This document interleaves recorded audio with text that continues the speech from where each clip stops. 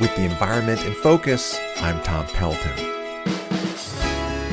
13 years ago, after a series of near-miss pandemics, including the swine flu, bird flu, and SARS, federal health officials decided they needed to build an additional 70,000 ventilators.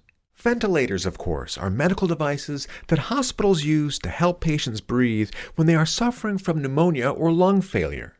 The goal was to save lives in the case of a future global pandemic of the kind we are now seeing with the coronavirus. According to reporting in the New York Times, the Public Health Project got off to a great start. The Federal Department of Health and Human Services awarded a contract to a small and nimble California company called Newport Medical. The company quickly produced a prototype breathing assistance machine that worked very well and was less than 1/3 of the $10,000 price tag for each of the big, bulky, and highly complex ventilators used in hospitals today.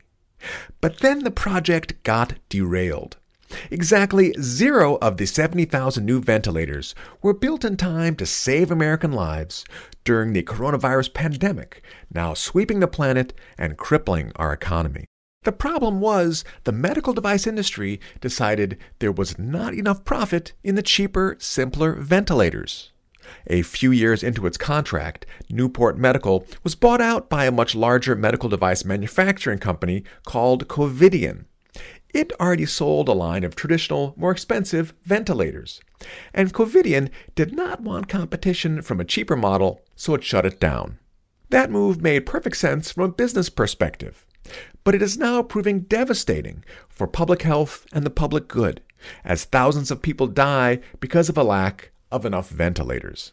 Our nation's failure to prepare for the coronavirus pandemic has direct relevance to our inability to deal with an even bigger long-term crisis, climate change. The same is true with many other cascading environmental problems, including the die-off of endangered species and chronic water pollution in the Chesapeake Bay and other waterways. The common thread is that all of these problems require government action to serve the greater good. The question of profit should be removed from the equation. It will never be profitable, for example, to clean up our rivers by upgrading old and leaky sewer systems. Protecting America's last untouched wildlands from development will always be a money loser. So will public transportation to cut down on greenhouse gas pollution. That does not mean we should not do these things. We absolutely should.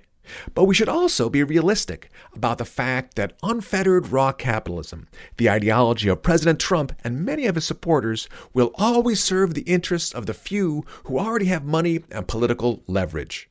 This short-sighted, competitive, immoral mindset, the politics of me first, will never serve the interests of safeguarding public health or protecting the natural world. This is not to say that socialism would be a better system. What we need is capitalism that serves average people and their elected government, not the other way around. Capitalism and other successful forms of competition require rules and direction. Just like you can't hold a football game without someone to blow the whistle when the aggression gets out of hand.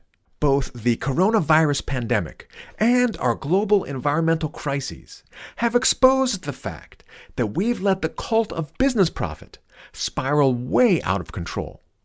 It's time to blow the whistle on this madness. With the environment in focus, I'm Tom Pelton of the Environmental Integrity Project, author of The Chesapeake in Focus. This program is sponsored by the Able Foundation. The views expressed are solely my own.